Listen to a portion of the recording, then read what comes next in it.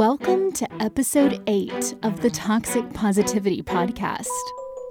I'm your host, Lillian Lalo. If you're an original follower of the show, it's been well over a month since I've released a new episode. I've sort of been waiting for this creative energy to hit because when it does, I can work quickly and clearly and it's a ton of fun. Now, as of this recording, August 16th, 2020, I am not making any money off of this show. And if anyone wants to change that, email me. But because I'm not getting paid, this is truly a passion project. I never want to force an episode out into the universe just because I'm trying to keep up with some self-inflicted schedule. A little message to that person that left a 1-star review on this podcast. It made me laugh and it really lifted my little cloud. The review says, wait. This podcast is only about MLMs? I don't know why that just tickled me. Yes, this podcast is a platform for me to talk about whatever I want, which just so happens to be balancing out that narrative that MLMs are the best thing ever. I do recommend starting with episode 1 for context and general background on what I'm talking about when it comes to multi-level marketing companies. So here I am in my little at-home converted closet sound booth with my little red microphone and my white bar stool that kind of creaks. And figuratively speaking, I'm sitting on so many interviews, information, thoughts, and comments from dozens of you, and I want to give that a platform. In today's episode, I want to address something that's a phenomenon I've found in the MLM world, and it's not scientifically proven. This is just a conclusion I've drawn from a small sample size. I've noticed that people who get involved with one MLM are more likely to get involved with more MLMs, thinking maybe the next one will be different. In episode 1, I read a message out loud from a young man who had left an MLM. And some of my anti-MLM friends have alerted me that this same young man has dabbled, or might still be dabbling in, a different MLM. And there's no judgment from me. This is a thing. It happens. It's okay. Let's learn from it. I think it's good to be aware that the draw of an MLM might be more appealing if you've already been involved with one. And it's a good thing to understand if you've helped a family member or friend recently escape the clutches of an MLM. Know that the draw to try again with another MLM company might pull them back. How Stuff Works published an article by Julia Layton called How Cult Recruitment Works. It lists certain personality traits that make someone more susceptible to being drawn into a cult. I've linked the article in the show notes. And many of those traits are very normal human qualities, like the desire to feel validated. I've also linked a short, helpful article from a psychology website that has more detailed info on the psychology of cults, and it's a really quick read. The woman you're about to hear from, I'm calling Mystery Woman, because I don't want to give her a fake name. When I hear a disclaimer about a fake name, all I can think about is why did they choose that name? So on this space, Mystery Woman will stay named Mystery Woman. She's a woman who reached out to me on Instagram and we've become internet friends. She grew up in a small religious cult and her story is fascinating to me.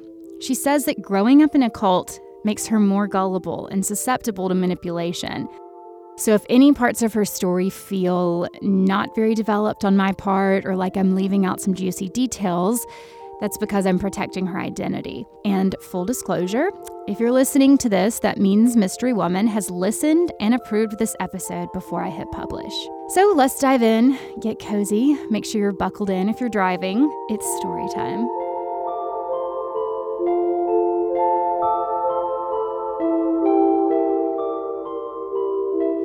It's hard to introduce this particular religious cult because it does not have an official name. So in her own words, I'm going to let Mystery Woman tell us about it. And I also have a culteducation.com article listed in the show notes that has official information on this group if you want to do your own research.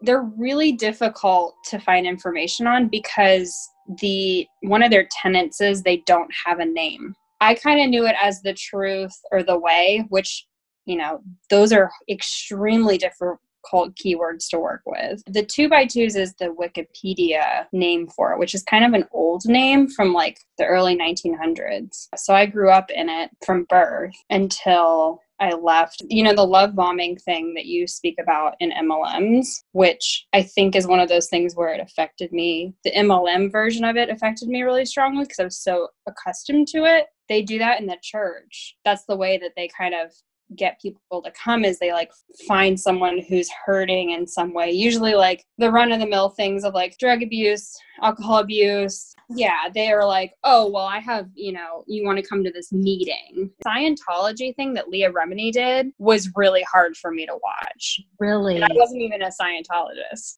It really is such an interesting thing to have such a deeply ingrained belief system that you depart from and still in a way kind of are afraid of. If you've not watched Remini's Scientology expose on A&E, I think it's important. I have the show linked in the show notes. The thing that creates the problem is the mistrust of the news that they promote. The mistrust of just everyone in general is against you, trying to steal your soul and your peace and whatever else, which I guess is like the problem with the MLM stuff. If you want to go back to that, is like, that's all the self-help books that they tell them to read is don't watch the news. Screw the haters. If your significant other thinks it's a sham, then get divorced, basically. It was known that there were books that people had written against the religion, and the internet was obviously like just kind of becoming a thing. So I was always told, like, don't read any of that stuff because it's Satan trying to, make you lose your way. That's verbatim. Mystery Woman says she started questioning the nature of her reality because of two separate friends during different times in her life. One when she was a teenager and another when she was working for her father, who is a member of the group. She gives these two friends and her employer credit for helping her find the strength to escape the clutches of the cult. My friend was like, you should really question some of these things you believe. Like, what do you believe? And I woke up to the fact that I had no idea what I believed or who I was. It was crazy. I'm really glad that she helped me figure out, I just don't know what I believe. And then from there, I started going to therapy and things like that. Wow. But yeah, I don't think without her help, I would have ever even really woken up to the fact that I needed to get out of it. Another friend of mine who was super helpful, she started pointing out hey, you go to these church things and you're supposed to come back feeling good about yourself and you just come back like a shell. So I finally asked one of my other random friends, hey, I think I need a job. Is your company hiring? And that's the company I work for now. That was kind of the final straw of I don't work for them. I don't live with them. And now I don't have to do their religion with them. After leaving the religious cult group, she joined an MLM. She saw that group as an answer, a way to make friends, and it gave her a new sense of belonging. I had to be so careful with who I trust and why I trust them. And that's really why I got sucked into this MLM world, was because I think I was just vulnerable and I wasn't aware that I was. All of a sudden there was all these Huns just doing their Hun thing. And I'm like, oh my God, there's this community of supportive women. Right, exactly. Which I was so starved for, because when you leave a cult, a religious cult, especially when your family's involved, you don't have anyone left. People think that cults are just this thing that happened in the 70s. No. And that they're not around anymore.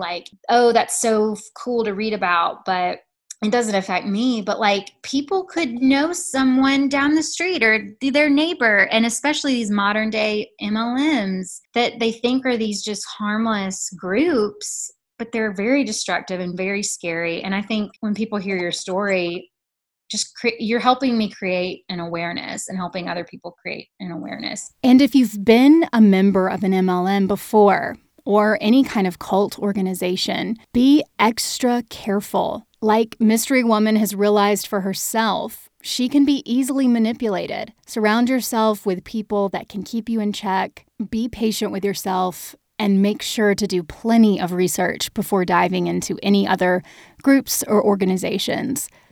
It's interesting because I saw people leave, and then because of the guilt that they have of thinking that it's the only correct way to live, they come back. And I've seen that in some of the forums I've been able to find, it's a very common thing. And because it's such an obscure group, I don't know if there's a lot of support. And a lot of people, when they leave, blame normal human, if you want to call it suffering or whatever, on leaving. And I see the same thing in the MLM world of like, if you're seeing this post and you're worried about money, like this is your sign to sign up with me. I have a lot of sympathy for like MLM people that get drug in by their family. As it's your family member, you don't know where the love bombing starts and stops from like just normal caring. I've been told professionally by like therapists twice that I really need to cut them out of my life. But that's like the hard, this I guess maybe is what people in MLMs feel too, is like you get kind of in this position of thinking people care, and then how do you walk away from that?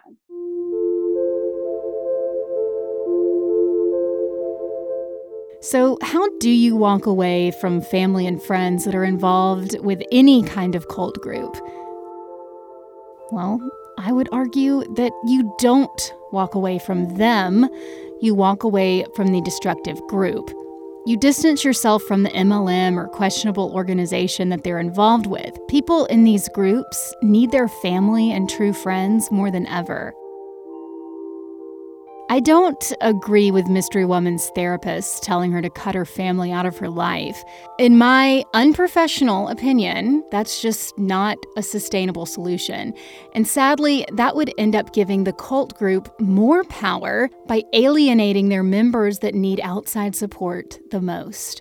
So if you're in a similar situation with a friend or family member, I recommend holding the space for that person. Provide a safe place that person can come back to when their MLM fails or when they have doubts about their destructive group. Humans evolve and change. Just because they're obsessed with essential oils or nail wraps or enlightenment right now, that doesn't mean they're going to hold on to that forever. If we cut out our friends and family who need us most, these groups have taken away the one thing that we really do have control over, and that's preserving our relationships. Set clear boundaries that you're not a sales or recruitment target, hold firm to those, but also remain a supportive, loving force in their lives.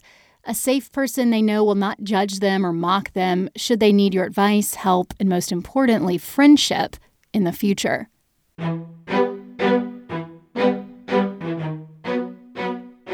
Toxic Positivity was written, produced, and edited by me, Lillian Lalo. Original music by Grace Tillman. Script consultation provided by our mystery woman, and I'm so grateful for her time and willingness to share her story. Resources are listed in the show notes in the order they were mentioned. Remember, you are not alone. You have not failed. Let's expose the truth and make a difference.